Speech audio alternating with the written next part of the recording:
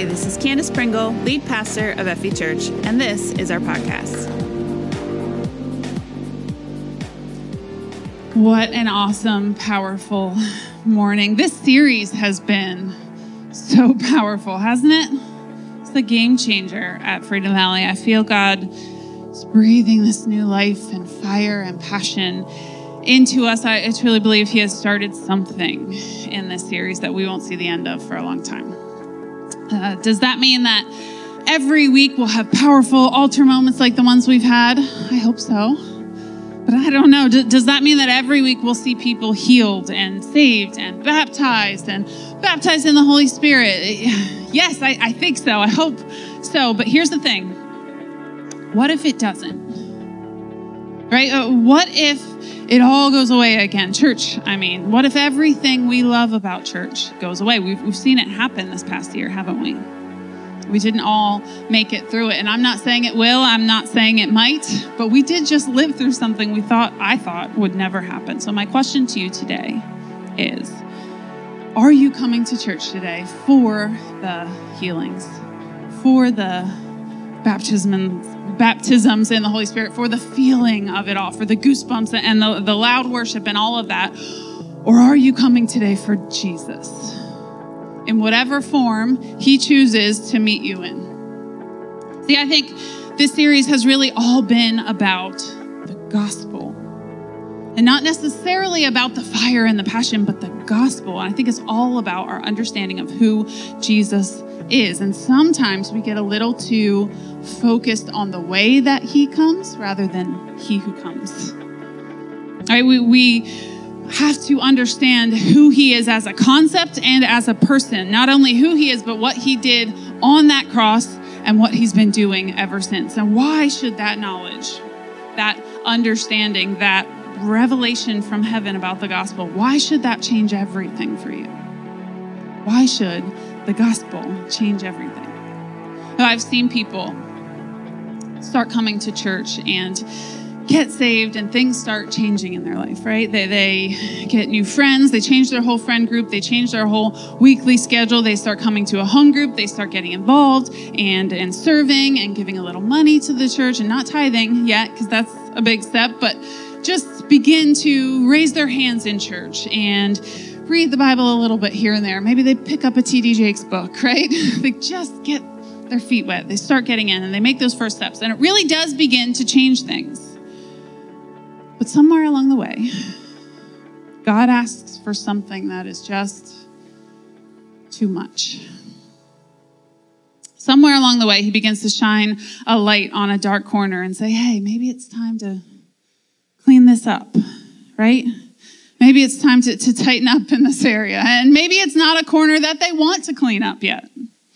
It's an area of their life that they're a little bit too committed to, that they don't know if they can live without. There's the always having a beer in my hand corner, right? That's ridiculous, God. I'm not super drunk all the time. I don't treat my family badly. I just need it to unwind at the end of a long day. I just need it to calm down and relax, I don't want to be uptight for my family. Yeah, that's it. It's for them. It's really about them, after all, not me. And besides, you turned water to wine, Jesus, right? No, I couldn't. I don't believe you would even ask that of me. I need it. And God says, do you? Do you? Or is the gospel enough? Or, there's the always needing a partner corner, a girlfriend, a boyfriend, a spouse. There's always somebody with me, the I can't be alone corner. I see new Christians trip over this one all the time. And they say, again, ridiculous, God. I want to find someone. I don't want to wait for someone that loves Jesus more than I do. Because I don't see someone in the church right now who I like. And so he or she must be out there somewhere. Right? After all, I'm planting seeds, right? This is good for them, right? Because missionary dating always works out. No, you wouldn't ask me to be alone, God. I can't. I need someone. And God says, do you? Or is the gospel enough? We all have these corners. Sometimes it's a money corner, a pride corner, a pornography addiction, a need for approval, a guard wall up so high no one can get past it. Or the stealing problem, a need to control everything, a swearing or anger problem, right? There's a gossip problem or a complaining problem, an overeating problem. Corners of your life that you don't let others see. It's that corner that's down in the basement, covered and hidden in the dark. Guests that come over, they're not allowed to see that corner, right? You'd be mortified if they did, if anyone found out, especially those new Christian friends at church. They wouldn't even let me go to church anymore if they knew. But at some point, Jesus will ask to be let in to that corner. At some point in your walk with him, Jesus will want to shine a light there. He will ask you to give it up. And it's this beautiful journey that we're all on. The big churchy word for it is called sanctification, right? It's a process of becoming holy. It's that Jesus helps you become free from sin. And sometimes that is a process. I have known it to happen in an instant. Somebody has a smoking addiction, and the minute they give their lives to Jesus, the want to is just gone. The desire to smoke is just gone. It evaporates. They're set free in a moment. It happens. But more often than not, it is a process. It is Jesus asking you to give up a little bit more of the sin and the selfishness and the things you think you need in life for him, to fill those corners with the gospel. It can be a messy process sometimes. And if at that point you're unwilling to let him clean up that corner, then you'll be saying to him that no, the gospel is not enough. It's not enough. I've seen it over and over. Brand new Christians on fire for Jesus, and suddenly God asks them for too much. Or they see it as too much. And so today, my goal today is to convince you that the gospel is indeed enough. So that for at least one day, 1 hour maybe, you believed. Right? You believed you could live without that corner. You believed you could, in fact, give it all up. And to do that, we're actually going to go back. I know I've been stuck in Acts lately, but today we're going to go back before there was the gospel as we know it today. Although no matter where you look in your Bible, you can see Jesus, by the way. You read through the Old Testament. You see Jesus on each and every page. Long before the Jesus, son of Joseph the carpenter, was born, you can either see Jesus or see a need for Jesus. He's all over the pages of the Old Testament because he is the Word, and the Word was with God, and the Word was God in the beginning, right? He has always been there. Today, we're going to go back to Daniel chapter 3, if you want to go there in your Bibles with me this morning. Now, this is an interesting passage for me to preach today because I feel like I've already preached it. I think maybe I looked through all my notes, couldn't find the sermon. I don't think I actually have, but I've shared pieces of this in, an after worship message or maybe at a prayer night or something like that. But I've never actually preached on it. But it's a message that's always near and dear to my heart. In fact, it's one that Aaron and I reference often. As we're talking to people, we're constantly preaching this in everyday discipleship and evangelism. And so it's been my prayer this week that it's one that sticks with you too. When Jesus comes for that corner, that thing you've been trying to hide, keep away from him, I hope that this one sticks with you. When the selfishness wants you to bow down to it, right? When people threaten our belief, right? They want you to not stick to it. They want you to back down. I hope that this one sticks with you. It's often our own fear that threatens our faith, not other people's. But Daniel 3, verse 1, we're going to read a good portion of this, so I might skip over just a couple of details, but starting in verse 1. King Nebuchadnezzar made a gold statue 90 feet tall and 9 feet wide and set it up on the plain of Dura in the province of Babylon. Then he sent messages to the high officers, officials, governors, advisors, treasurers, judges, magistrates, and all the provincial officials to come to the dedication of the statue he had set up. So all these officials came and stood before the statue. Then a herald shouted out, "People of all races and nations and languages, listen to the king's command. When you hear the sound of all of those instruments, bow to the ground to worship King Nebuchadnezzar's gold statue. Anyone who refuses to obey will immediately be thrown into a blazing furnace." Anyone who refuses to obey will immediately be thrown into a blazing furnace. So, at the sound of the musical instruments, all the people, whatever their race or nation or language, bowed low to the ground and worshiped the gold statue that King Nebuchadnezzar had set up. But some of the astrologers went to the king and informed on the Jews. They said to King Nebuchadnezzar, "Long live the king! You issued a decree requiring all the people to bow down and worship the gold statue when they hear the sound of the musical instruments. That decree also states that those who refuse to obey must be thrown into a blazing furnace. But there are some Jews, Shadrach, Meshach, and Abednego." Everybody saying Abednego. Anybody else grow up thinking it was Abednego? Abednego. Look at it on the screen, right? Abednego. I have had to practice saying this all week because I feel like it's Abednego, and I want to get it right. If I have to say it, you have to say it. Abednego. All right. Shadrach, Meshach, and Abednego, whom you have put in charge of the province of Babylon. They pay no attention to you, your majesty. They refuse to serve your gods and do not worship the gold statue you have set up. Then Nebuchadnezzar flew into a rage and ordered that Shadrach, Meshach, and Abednego be brought before him. When they were brought in, Nebuchadnezzar said to him, "Is it true, Shadrach, Meshach, and Abednego?" See how many times I have to say it? Just saying. "Then you refuse to serve my gods. Is it true that you refuse to serve my gods or to worship the gold statue I have set up? I will give you one more chance to bow down and worship the statue I have made when you hear the sound of the musical instruments. But if you refuse, you will be thrown immediately into the blazing furnace. And then what God will be able to rescue you from my power?" Dun, dun, dun. That's foreshadowing. Get ready. Shadrach, Meshach, and Abednego replied, "O Nebuchadnezzar, we do not need to defend ourselves before you. If we are thrown into the blazing furnace, the God whom we serve is able to save us. He will rescue us from your power, your majesty. But even if he doesn't," did you catch that? "He will rescue us from your power. But even if he doesn't, we want to make it clear to you, your majesty, that we will never serve your gods or worship the gold statue you have set up."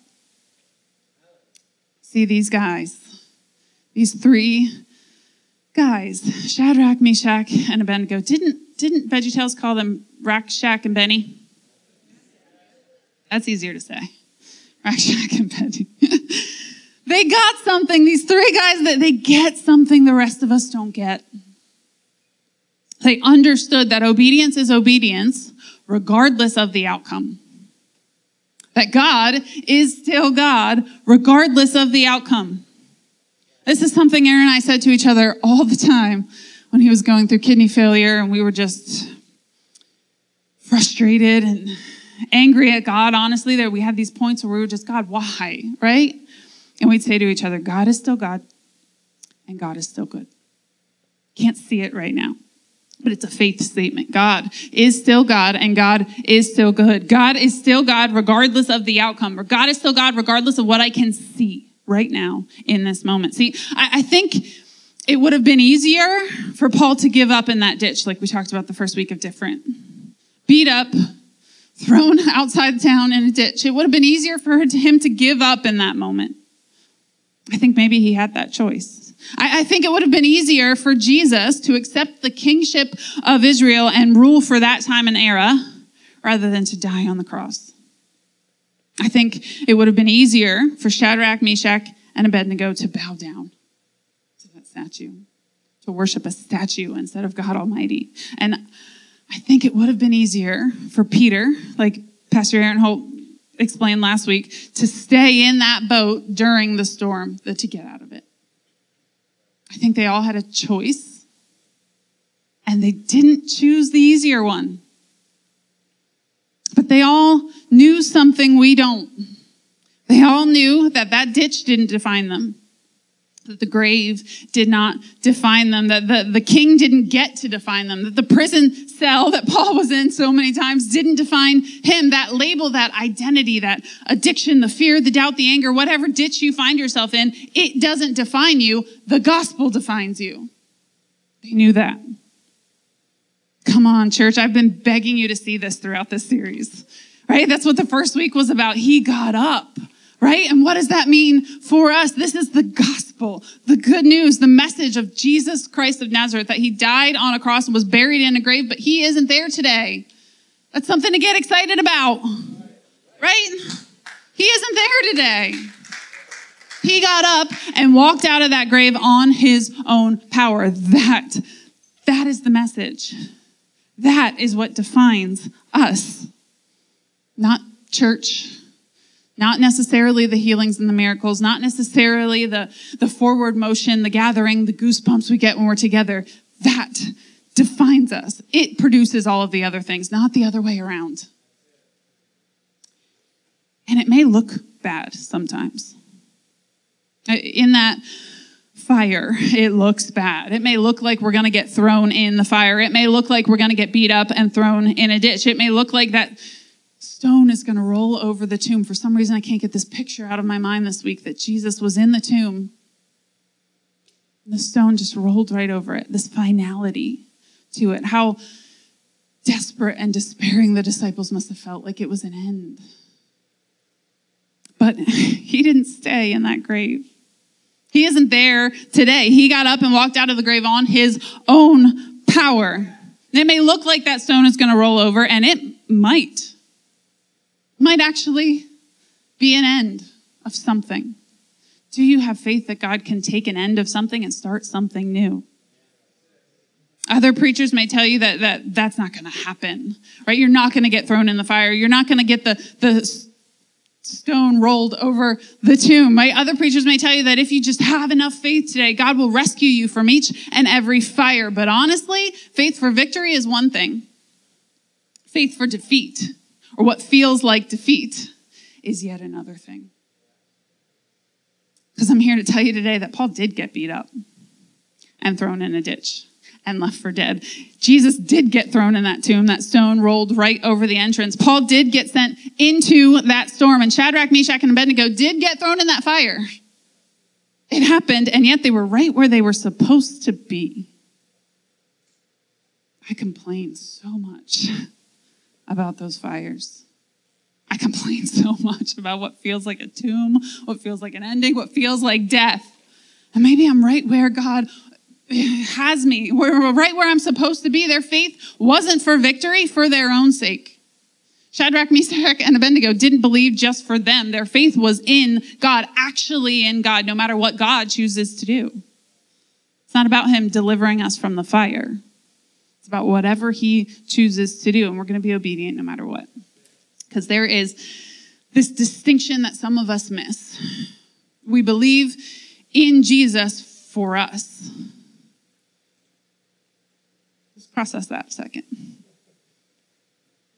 We believe in tithing because it benefits us, right? We believe in church because it benefits us. We go looking for something that feeds us rather than a place we can give to. We believe in being obedient, not for obedience's sake, but for our own sake. And it's probably okay at the beginning. You get this rush of love and hope, right? You want that in the beginning, that Jesus forgives your sins and truly gives you a clean slate, and all of that is true. But what happens when you get to a fire moment? And that is as deep as your faith goes. What if it doesn't work out for us? What if we do get thrown in that prison? What if we do get put on that cross? Where is our faith at then? And those moments are the true faith testing moments. Are you going to waver? Are you going to abandon your beliefs in that fire? Are you going to go back to fishing like the disciples did when that tomb was closed? Unsure of what else to do, so I guess I'll just go back.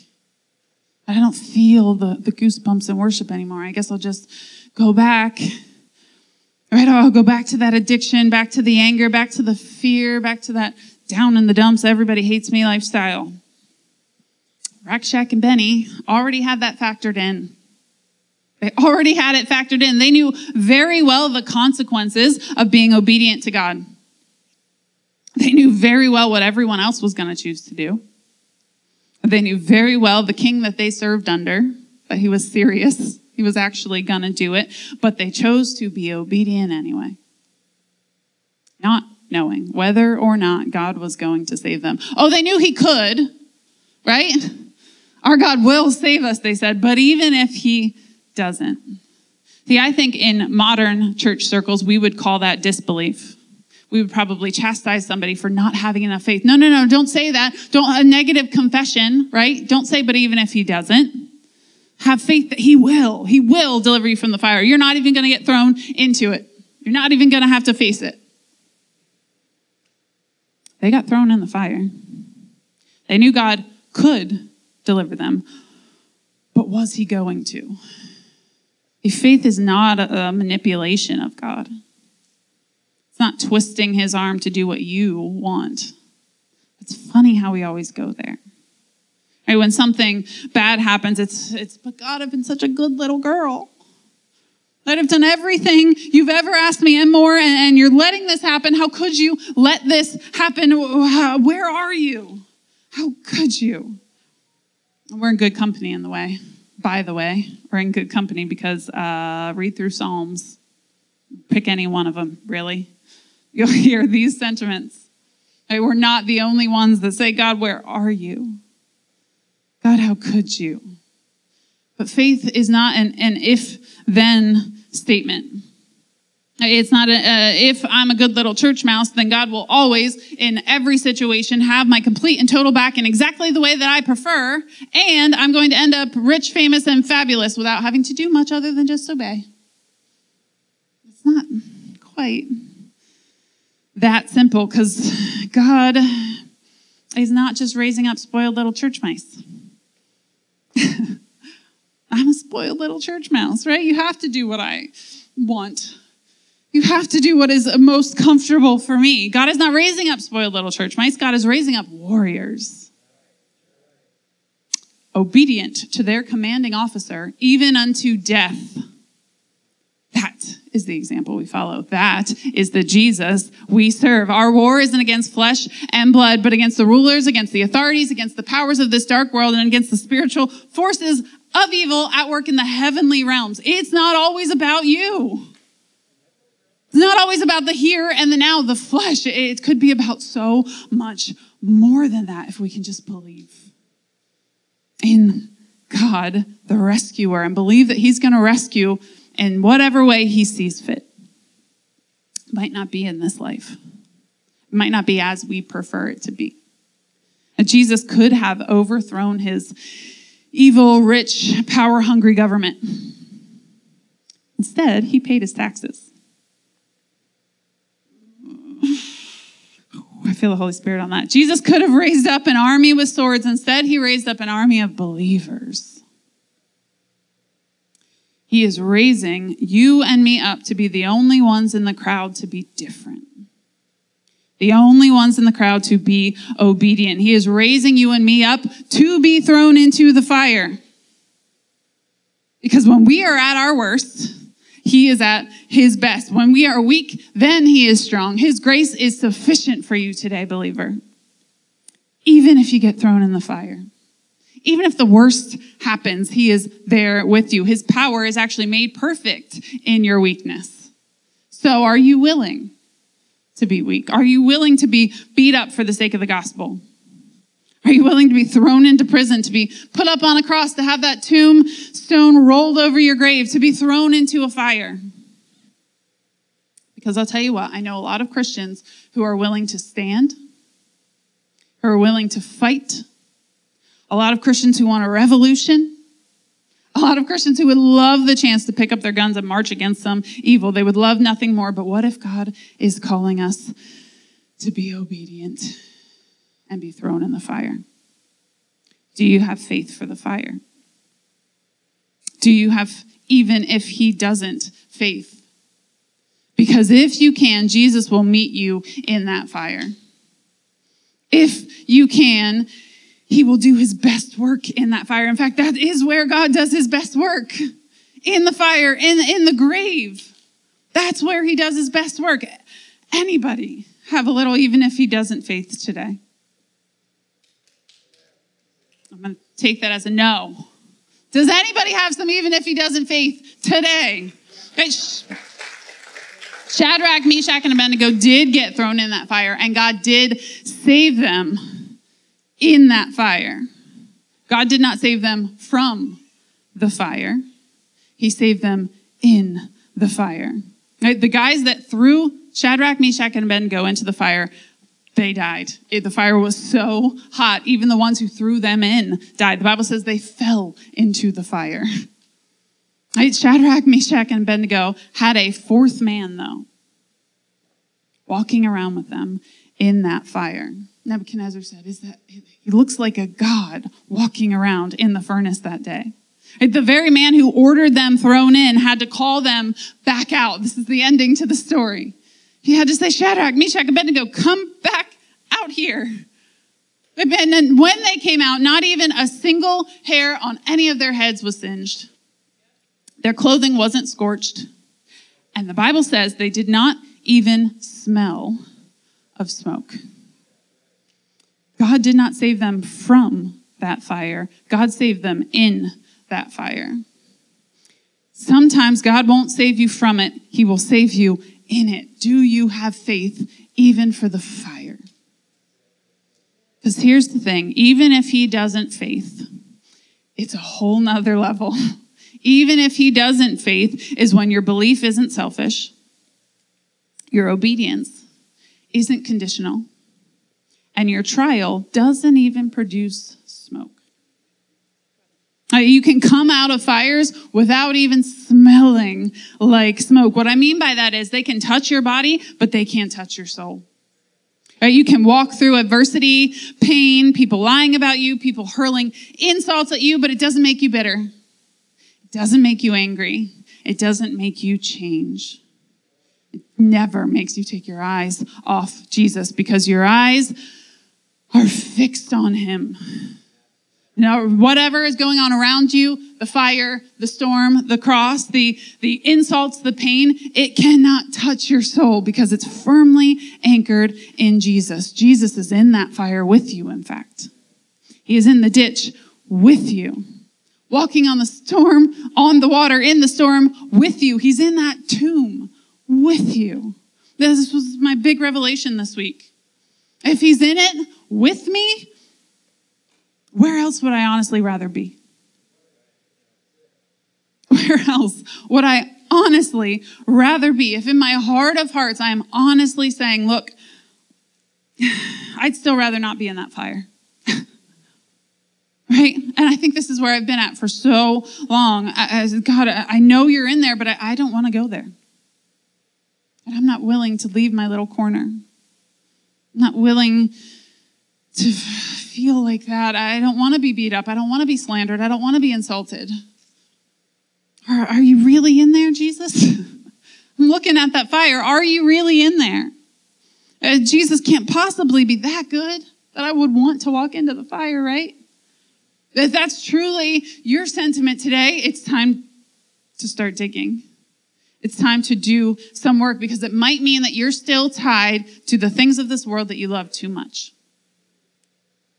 Other things that make you think you're staying afloat today. Other things that you're finding your sense of security in, like Pastor Aaron's story last week with Peter and the boat, right? Peter was in a boat in the middle of a storm, and here comes Jesus walking on water, no boat, in the middle of a storm.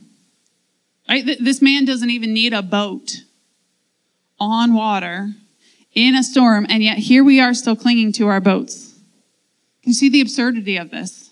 I feel like I'm, God, please help me communicate this revelation because Jesus is out there walking on water without any sense of safety, and we're still clinging to the boats. Why can't we see that he literally doesn't even need a boat and he's telling you to come? The man doesn't need a boat, and we can't even get out of it. We have to elevate our faith today. If Jesus is in that fire, I want to be in that fire.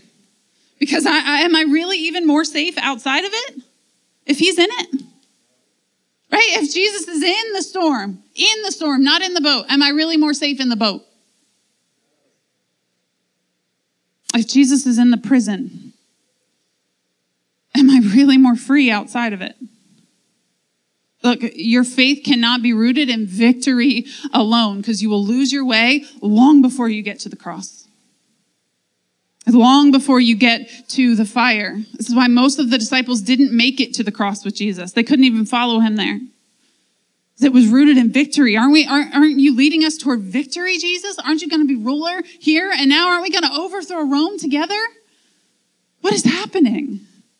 They thought, surely he's not going to get put up there. Surely the minute he gets up the hill, he's going to just wipe them all out or something. They kept thinking, right? Waiting for Jesus to have the victory. But Jesus was put on that cross. Shadrach, Meshach, and Abednego were thrown into that fire. Peter was sent out into the storm. Paul was thrown in prison many times. He was shipwrecked and beat up and thrown in a ditch. Your faith cannot be rooted in victory, or your version of victory. Cannot be rooted in fame and money and power and success and whatever victory looks like for you. Your faith needs only be rooted in Jesus. He was there in the fire thousands of years ago. He was there with Peter in the storm without a boat. He was there with Paul in the ditch surrounded by believers. So are you really going to get bitter when he was in it with you? Are you really going to get angry when it was the plan all along? How can we possibly complain when we see what comes out of it? How can we possibly complain knowing what Jesus did for us on that cross? Can it possibly be worse than that?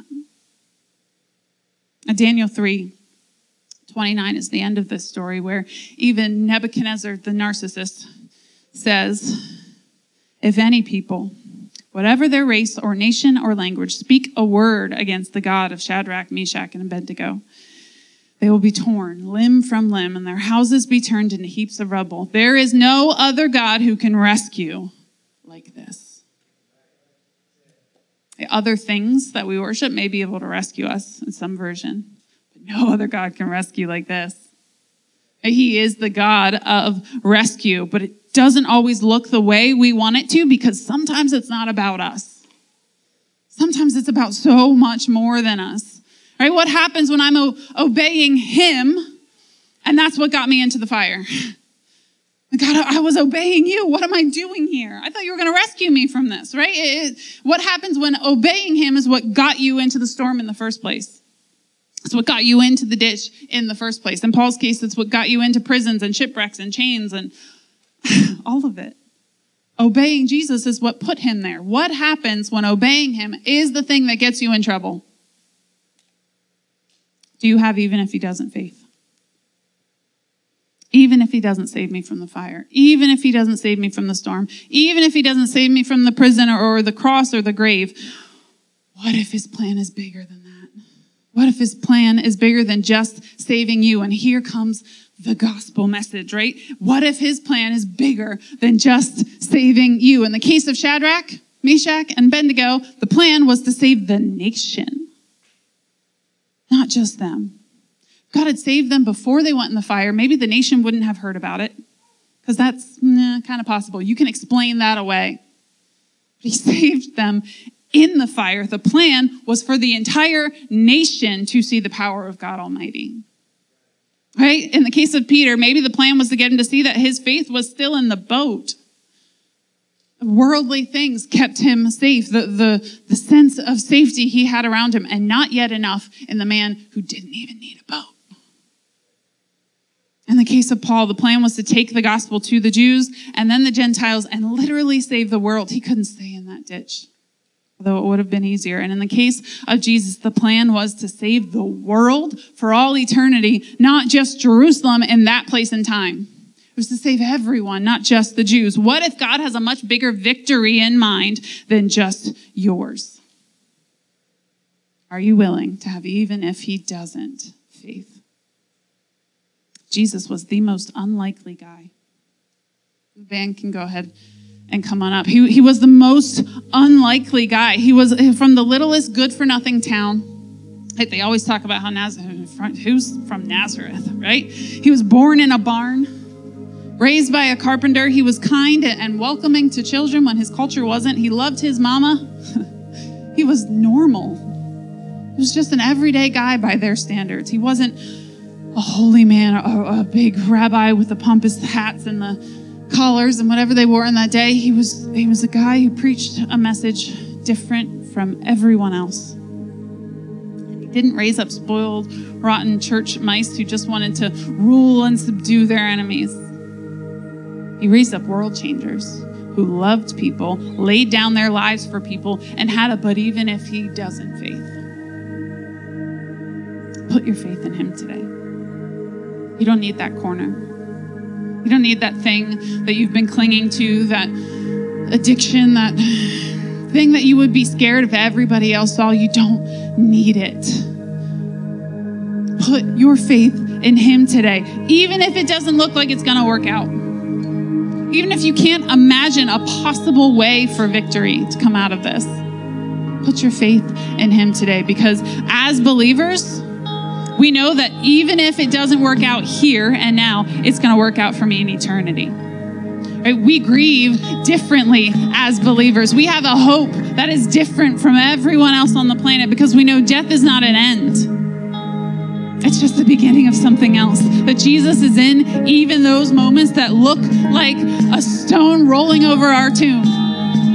Jesus is in the tomb with us. He's in the fire with us. He's in the storms with us. How can we possibly lose?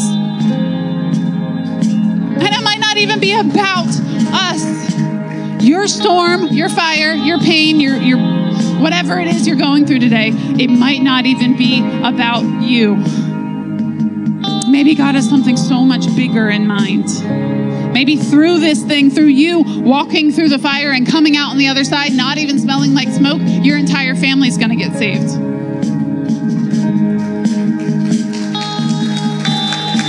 Maybe they're watching you right now walk through this trial. Maybe it's your school friends, your work friends, your kids that aren't following Jesus. Maybe they're watching you right now, and it's not that God is going to deliver you from the trial completely, because they could explain that away. It's that he's going to be with you through it. And as they watch you go through that, that is what will be the turning point in their life. Maybe God has a bigger plan. Put your faith in him today. Now stand up all across this room. Father, we worship you today. We thank you today. We put our faith in you today. The gospel message is so simple. It's easy. It's clear. Jesus Christ of Nazareth came from a perfect place into our imperfect one. He didn't sin. In fact, he was the only one on planet Earth worthy of judging us, because he was sin-free and he chose not to. Instead, he chose to lay down his life for you, for me, so that I don't have to live with my pain, my shame from sin anymore. I can be free. I can walk free, and I don't have to hold on to whatever I've been holding on to, that thing that I think I can't live without, that little bit of selfishness still in my life. I don't have to hold on to it. Jesus isn't in it. Jesus isn't in it. It's worth it to put your faith in him today. Even if you have to walk through the fire, he is there with you in the fire. He's there with you in the pain. He's there with you in the medical diagnosis. He's there with you in the financial bankruptcy. And he's there with you in the change of relationship status, through the divorce and the pain. He's there with you. He's there with you. Today, if you're saying he's not been with me, I've never given my life to him, but today I want to change that. I want to give my life to Jesus once and for all.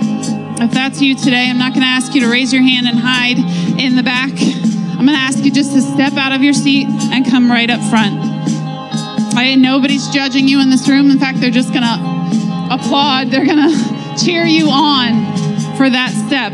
If that's you and you want to give your life to Jesus today, just go ahead and step out of your seat. Slip right up here in front. Jesus is here for you today. He wants wants to be in the fire with you today.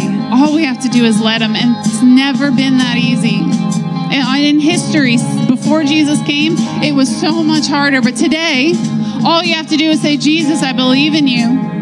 I believe you died on the cross for my sins, and I'm going to live your way from now on. Is there anybody like that here? If you're watching online and you'd like to give your life to Jesus, you can text the number on the screen. We'd love to be in that decision with you and help you with that. Father, we thank you. Thank you for what you're doing in hearts and minds. Thank you for keeping our hearts open and soft towards you.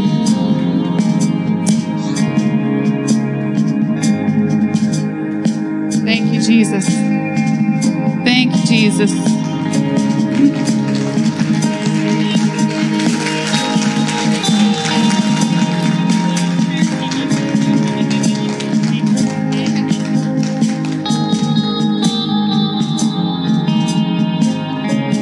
Father, we thank you and praise you. Thank you for what you have done in our hearts and lives. We give our lives fully to you, every bit of us. Every dark corner, everything we're still holding on to, we give it to you. Thank you, Jesus, for dying for my sins, for Shannon's sins. Thank you that you are coming into our lives and making us new, wiping away the sin and the shame and the fear and the doubt, filling us with faith. We give our lives to you in Jesus' name. Amen. Freedom Valley, I told you at the beginning that it was my goal today to get you to see that the gospel is indeed enough. And maybe you're here today and this is all new to you. And what I'm hoping is that you can accept that Jesus, the gospel message, is enough.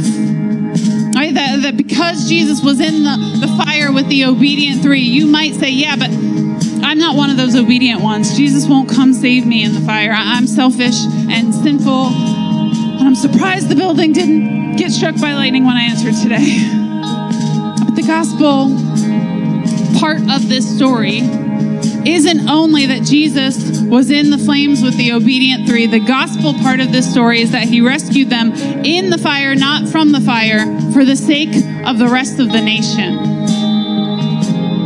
He made an example, a big example of Shadrach, Meshach, and Abednego, not just for their sake, but for the sake of everyone else too. And he would do it all over again for you. In fact, he did do it all over again. Over and over and over throughout Scripture, we see the pattern of the gospel. It is the pattern of God himself loving you so much that he would lay down his own life for you.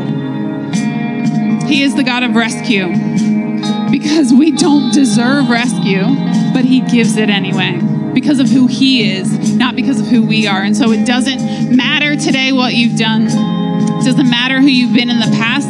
It doesn't matter if you're not ready to give it all up today. It doesn't matter if you still have some doubt and some questions and some fear or some anger. What matters is that you call on the name of Jesus.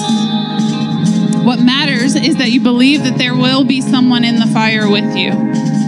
That there is someone who can walk on water and doesn't need a boat, even in the middle of your storm. What matters is that Jesus hung himself on a cross so that you could have a relationship with your heavenly Father and you could be free from selfishness and shame. If you believe that today, maybe for the first time or the first time in a long time, I want you to come and join Shannon right up front here today. Get out of your seat and come here today.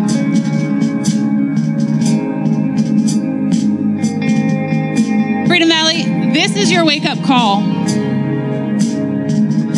Maybe you're still holding on to something. Maybe there's something that you didn't realize, but you've been essentially telling God you love it more than him. Maybe there's a dark corner of your life that you've been unwilling to let him into yet. Obedience is so powerful. Simple, pure obedience is so powerful. It will call help down from heaven like it did in the case of our story today. It's not just your rescue, though. Your example might set a whole lot of other people free. Do Do you have faith for that today? We're going to sing. And as we sing, I want you just to get alone with Jesus. Run to these altars, or go find a corner in the back of the room, or kneel right where you are in your seat, or just close your eyes and tune out the rest of the world, whatever you have to do. But you ask Jesus today, is there somewhere you need me to step up? Is there something you need me to let go of today? Where can I be more obedient? Where can I have, even if he doesn't, faith? Let's sing together.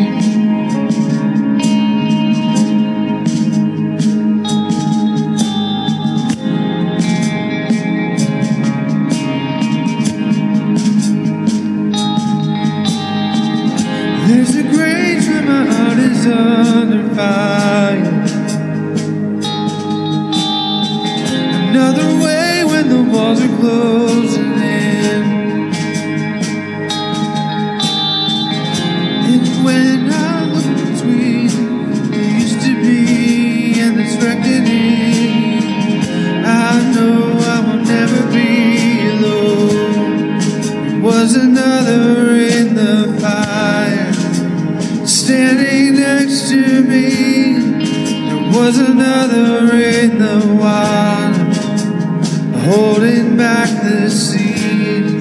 And should I ever need reminding of how I've been set free, there is a cross that bears no burden, where his another died for me.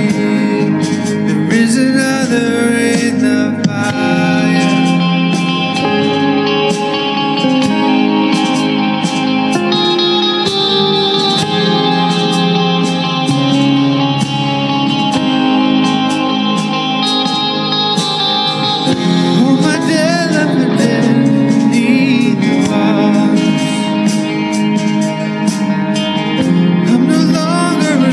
To my sin anymore.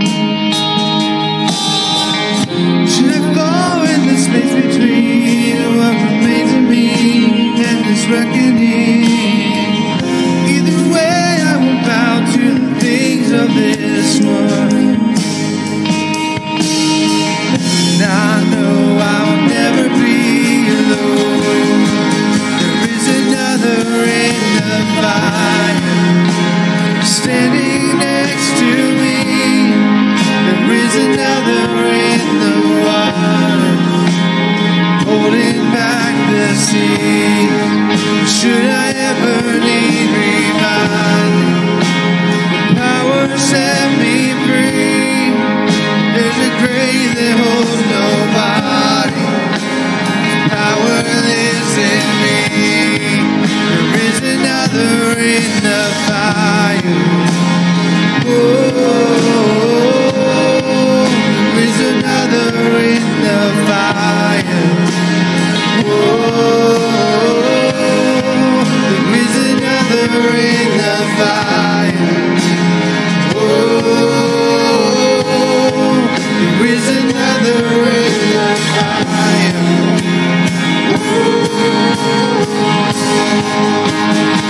And I can see the light in the darkness, as the darkness bows to it.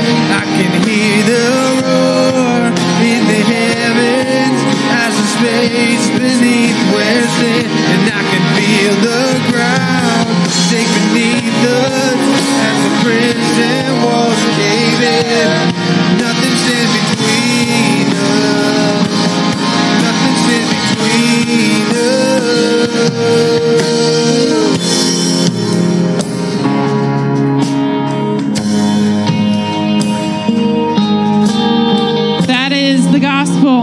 Nothing stands between us. And if you can get a hold of that today, you carry the gospel out with you.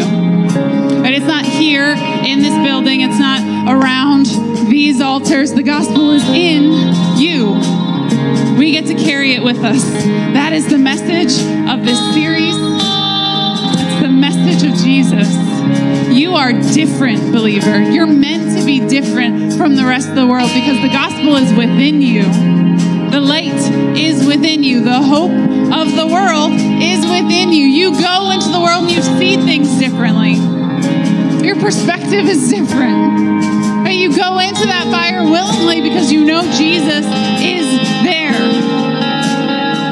It's a completely different outlook. Jesus wants to give you that today. Look, don't leave this room today without getting a hold of that. Tapping into that passion and power. The Holy Spirit wants to empower you. Wants to give you that hope, that love to carry into the world. The prayer team is going to be down here at the front. They would love to pray over you. If you want to get baptized in the Holy Spirit today, if you want to get healed today, if you want to get set free today, we're here for that reason. We gather every week on Sunday morning to get on fire, to get passionate about who He is, and to go out in the world different than we came in. Amen? Amen. Father, we just thank you and praise you today. We dedicate this change, this shift, this passion you've put within us. We dedicate it all back to you. God, use us. Even if it means a fire or a storm or a prison cell, use us, God. Let us be willing to be used in whatever way you see fit. Let us, each and every one of us, have that. But even if He doesn't, kind of faith, that our faith is not rooted in victory or power or success or fame. Our faith is rooted in Jesus and Jesus alone, that we can walk through fires and not even smell like smoke. Empower us, God. Set us free. Give us a hope and a future, and let us take that out into the world, that we would truly leave here vibrant, passionate, and selfless each and every day, and we'd be able to go out into the world and change it with a message of the gospel. We thank you and we praise you in Jesus' powerful, mighty, beautiful name. Amen. Amen. Thank you so much for joining us today. If you made a decision to follow Jesus, please let us know by going to fv.church/IamIn. And remember to download our app for more content and helpful links.